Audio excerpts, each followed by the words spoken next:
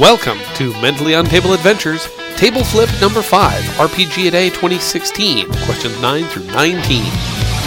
Oh, this podcast may contain bad language, crude humor, and graphic violence, and in general is not fit for human consumption. You heard right, folks. The end of summer craziness continues with bachelor parties, vacations, and that means it is time to catch up with the RPG a Day, questions 9 through 19. So yes, you have one more episode of this to look forward to before summer ends, and then after that it's back to regularly scheduled programming. Enjoy the show.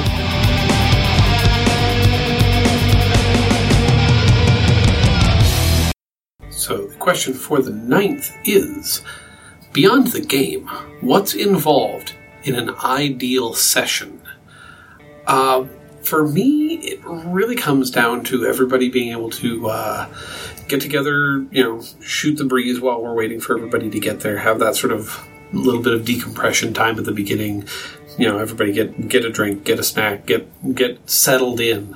And then you play, and the most important part of playing is, for me, to sort of have that end of the session arrive with something nice to finish it off, a nice climax, whether that's, a dramatic combat or, some emotional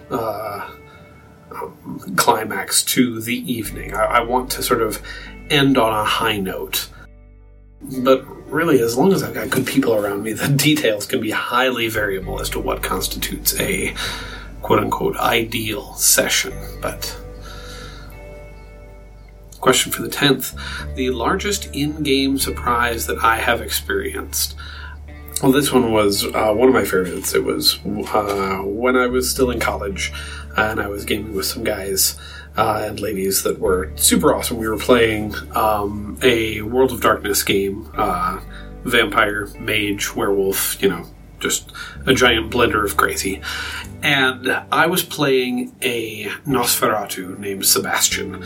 And we had somehow managed, through interaction with some mage, I can't remember which tradition, had powers that could control time. And we ended up getting tossed back in time, to the Middle Ages. I had assumed because the guy running the game, I think, had picked up one of the Vampire Dark Ages books and wanted to play around with a few of the things in there. And so we went back in time, and my character had, because he was Nosferatu, he was always using the Mask of 1,000 Faces to change to look like somebody who didn't look, crazy and ugly and terrible. And of course, the DM then said, "Oh, by the way, you're kind of hungry." So I went out looking for some, vagrant or vagabond in the streets that wouldn't be missed. Of course, 1,000 years ago, I thought, this is quite easy. Everything will be much easier than in the modern day. And then, as I fed on him, the DM at the time mentioned that, "Oh, by the way, he looks really familiar." And then he informed me that I was feeding on myself when I looked into the backstory that I had given to him. Right around this time, right around this place, is where I had said that I was first embraced. And then he said, and of course I had been, just sort of assuming the random face, of just some handsome guy. And apparently the face that I had assumed, the GM informed me, was actually the face of my sire. I had sort of subconsciously just been using his face, 1,000 years later, just because it was one of many faces in sort of the Rolodex of my head. And so, of course, then I looked down at myself, dying in my own arms, realized, oh God, I have to embrace myself, which worked out good because, of course, in my backstory I had written that I had been part of a blood hunt at some point, had lowered one generation for when I was actually created as a vampire. And so, of course, the math and the game mechanics still works out that yes, I can be my own sire and still have it make somewhat of sense. Although I was like, well, this is weird. All that being said, the rest of the group was off doing some sort of I can't even remember why we were there or what we were trying to accomplish. I think they were trying to figure out how to get us back to our time. And so I basically split off from the group because I said, look, I've got to go, like, teach myself how to be a vampire. Like, my sire stayed with me for, like, a long time after I was embraced. I can't just, run. I've got to stay here with him, wearing this face. And so they were, mildly creeped out, but they took off, figured out how to get back. And then they, of course, came to find me to say, oh, hey, by the way, we figured out we've got the way to go back. Are you ready to go? To which I, of course, had to respond, no. According to my backstory, my sire had stayed with me for years. And so I was like, I can't go back with you. This is goodbye. I can't go. I have to stay here. I have to make sure that this proceeds as I remember it. And so there was a lot of, tearful goodbyes, and there was, some concern as to what was going to happen to my ghoul thrall at the time, and so there was a lot of a wringing of hands, and I was thinking, well, geez, okay, so what am I gonna make for my new character? As I sort of resigned this character to be lost, and so the rest of the group goes back to the present day, to sort of one of our favorite haunts in the town, the castle where the prince holed up, and the rest of the group gets back, and some of the people there are like, what happened? Where did Sebastian go? As they noticed I wasn't there, and as they began to tearfully tell the other NPCs, what had happened, and that I had been left behind.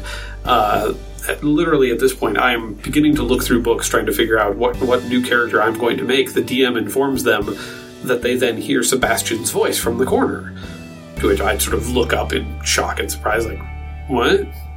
And then it dawns on me, well, duh, I'm a vampire. I've already lived that length of time before. I could live that length of time again. And so, at first it's oh, I see what you're doing. And then, of course, the, sort of in-game implications come crashing. Oh, wait, there's rules for, like, aging 1,000 years in Vampire, and, like, oh my god. And, like, I looked at the DM, like, just with, like, shock, like, what? Are you serious? And he just, like, grins at me like a Cheshire cat, because, of course, he knows that I'm going to, do this and use it to, poke things and not be a jerk with it. So I don't know why he decided that I needed another 1,000 years worth of aging as a vampire, but I was never quite caught so by surprise as by that moment. Question for the 11th. Which gamer most affected the way you play? There is a lot of candidates for this one, but in the end I had to settle for a friend of mine named Ethan from Kansas City. I had moved to the area, and I didn't really know anyone at the time, and I showed up to the group that he was playing in at a game store, and they took me in and started me. I don't believe I'd even played 3rd edition at that point. I think that was what the game at the time was, Dungeons & Dragons 3rd edition. And him and his group sort of took me in. And the reason I put him on there is because he has such a passion for gaming, and his passion was infectious. One of the reasons why that game was so good and had so many people that wanted to be a part of it, I believe, was because of his passion and his enthusiasm for that game. He was the driver. He was the motivator. He was the guy that like, let's do this. He was generous with the other players, with screen time, with trying to work their characters into things and to make things tie in nicely for everybody. He was just, in general, a good guy to have at your table. And so for that one, I will definitely have to nominate Ethan. Question for the 12th. What game is your group most likely to play next, and why? My first gut instinct is to say D&D 5th edition, because we've been wanting to play it for a while, but we just have not gotten it to the table. I gotta figure out if I maybe just make some pre-gen sometime, but in spite of that real hard pull to want to do 50. I'm going to guess the next thing we'll actually play will probably be maybe Action Movie World or The Sprawl, because jumping from one Powered by the Apocalypse game to another is a lot easier, and character creation is usually fairly quick and lets us jump right in without me having to spend the time of making up pre-gens for the game. And I like to see what characters my players come up with. They are a creative and interesting bunch, to say the least. So letting them get to have that experience of creating a character and then playing it is, I think, a little better than me just making up something ahead of time. Question for the 13th. What makes a successful campaign? My first instinct is to say I don't know, because I don't think I've ever done it. I think the one thing that's really necessary is a stable player base.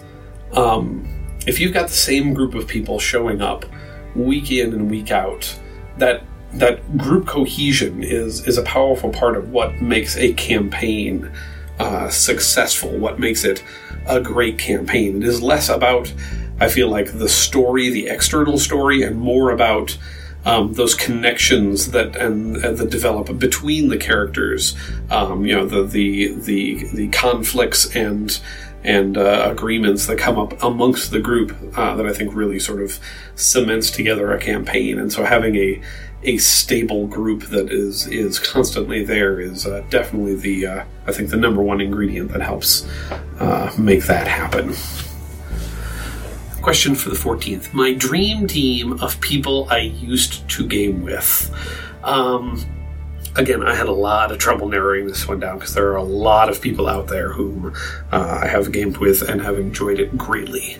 But I started to think that one thing I would love to see happen, and maybe this is something I can do yet someday, is I would love to get Brett, Kevin, and Ben, and Chris, although unfortunately Chris is no longer with us.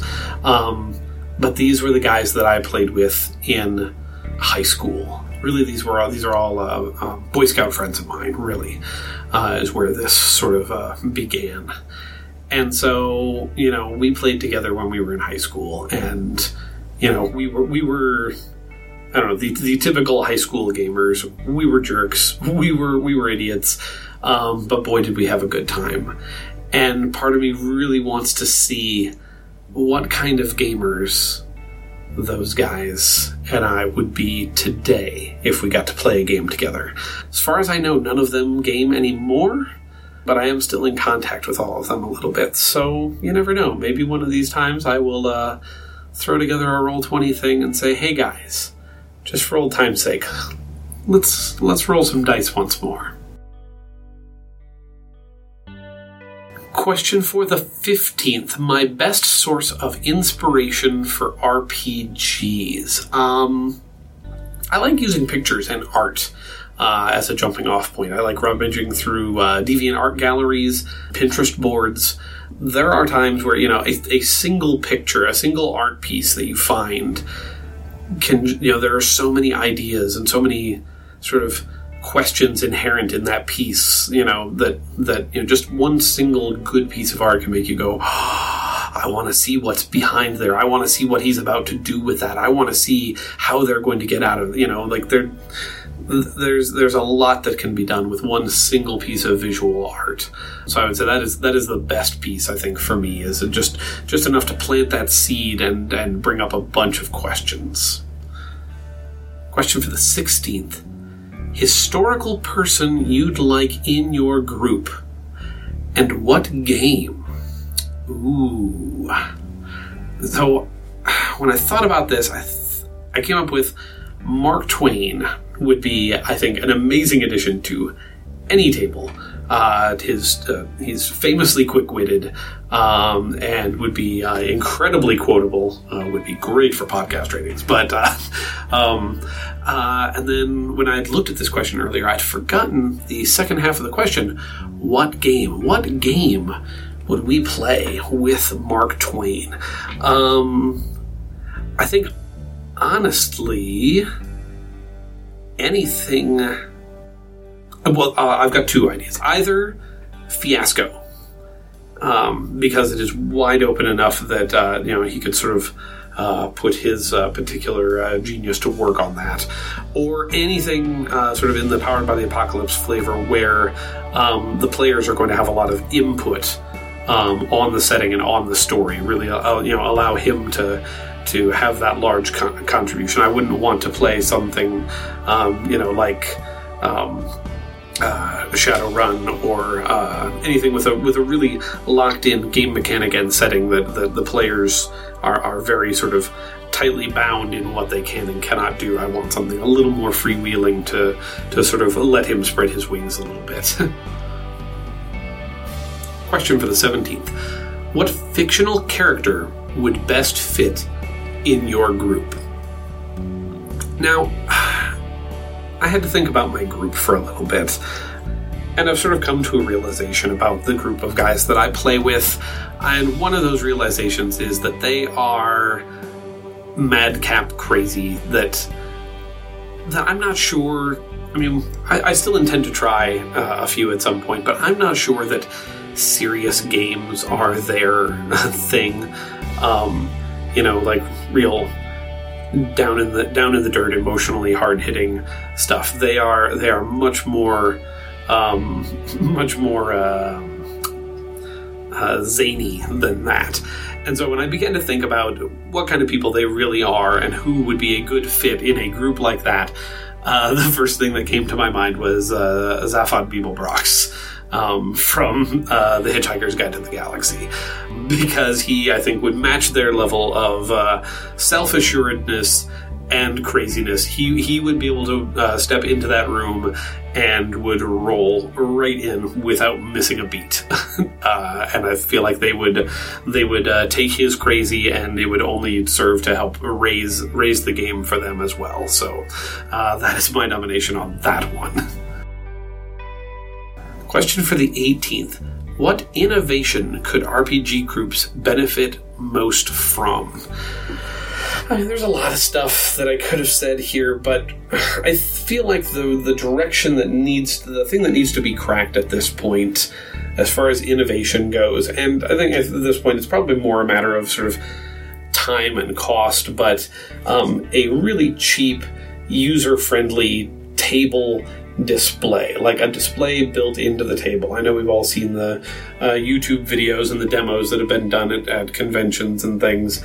I've seen, like right now it's to the point where it can be done, but it is usually cumbersome, costly, and not terribly user-friendly. And so I think as sort of programming gets cleverer, the user interface, the ability to scan things, recognize objects placed on the table, things like that. The more clever those things get, and then obviously the cheaper the components become. It would be nice to be able to, especially for extremely complicated games with a lot of rules that would be very well served, I think, by a lot of automation. For instance, I would love, in fact, I do kind of love playing the Shadowrun Returns style video games, I think, for just such a thing. And so, for a game like Shadowrun, where it would be really nice to be able to just, touch your figure or put your little control piece next to your figure, which would bring up, your sort of options for combat, and you could, just sort of tell it, yes, I'm going to fire, single fire this weapon at this target. It will pre-calculate all of the dice pool penalties and all that stuff for you. So all you have to do is sort of, click it and let it go through some of the hard stuff for you. Maybe that's taken some of the fun out of it for some people, but I think that would be really beneficial for some. So. And last for this set, question for the 19th. The best way to learn a new game. I mean, for me, it is step one, read over the book. But my go-to second thing, after I've sort of read through the book, or at least a good chunk of the book, I listen to actual plays. I find, or I find somebody who actually does play the game, go to a convention, try and get into a game of it at a convention, to actually see it or hear it being played at the table. is a really good way, at least for me anyway, to pick up a new system. Being able to hear that conversation happening at the table is invaluable, because there's a lot of times where there's sort of like I didn't understand Powered by the Apocalypse games until I listened to the Jankcast, their Leviathan games that they put out as actual plays. Like I had seen Powered by the Apocalypse rules, but like I just didn't get it. It didn't click in my head. How does this work? Like when's the DM's turn? I just didn't understand what was going on. And so to actually just listen to people play, to hear what that actual conversation sounds like at a table, when the die gets pulled, when in a game of Dread, you calling for those pulls of the tower, to actually just listen to it happening really gives you a sense of how the rhythm and the flow of the game is supposed to go. Not so much I don't listen necessarily too much for the mechanical specifics. I mean, it helps to pick up some bits, but I'm going to go back to the book for the nitty-gritty details. So I don't even mind, there's a lot of podcasts where people will say, oh, wait, don't listen to them to learn how to play that game. They get, a bunch of these rules wrong. Like, I'm less concerned with so many of the nitty-gritty of the rules, and more just with a general sense of how is this supposed to sound? How is this supposed to feel? So that is for me, and it's one of the reasons why I started the podcast, is because I was always looking around for actual plays of this or that game that I'm interested in learning how to play. And so the first thing I do is look online. Oh, is there an actual play of that game? And there's a lot of games that there just aren't that many actual plays out there of, or none at all. And so I decided, well, you know what? We play games. I think I'm just going to record them and put them out there, and maybe, just maybe, there will be someone else out there, like me, looking for a play of this game that they would like to listen to see what it sounds like when actual people play this game around a table. So, there you have it.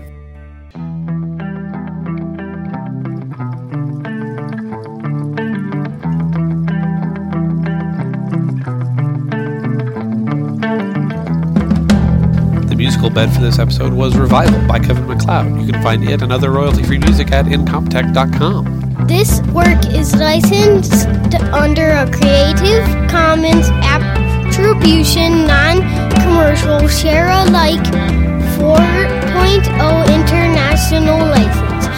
All works discussed are the property of their respective owners. Our intro and outro music is by Idol Exhibit.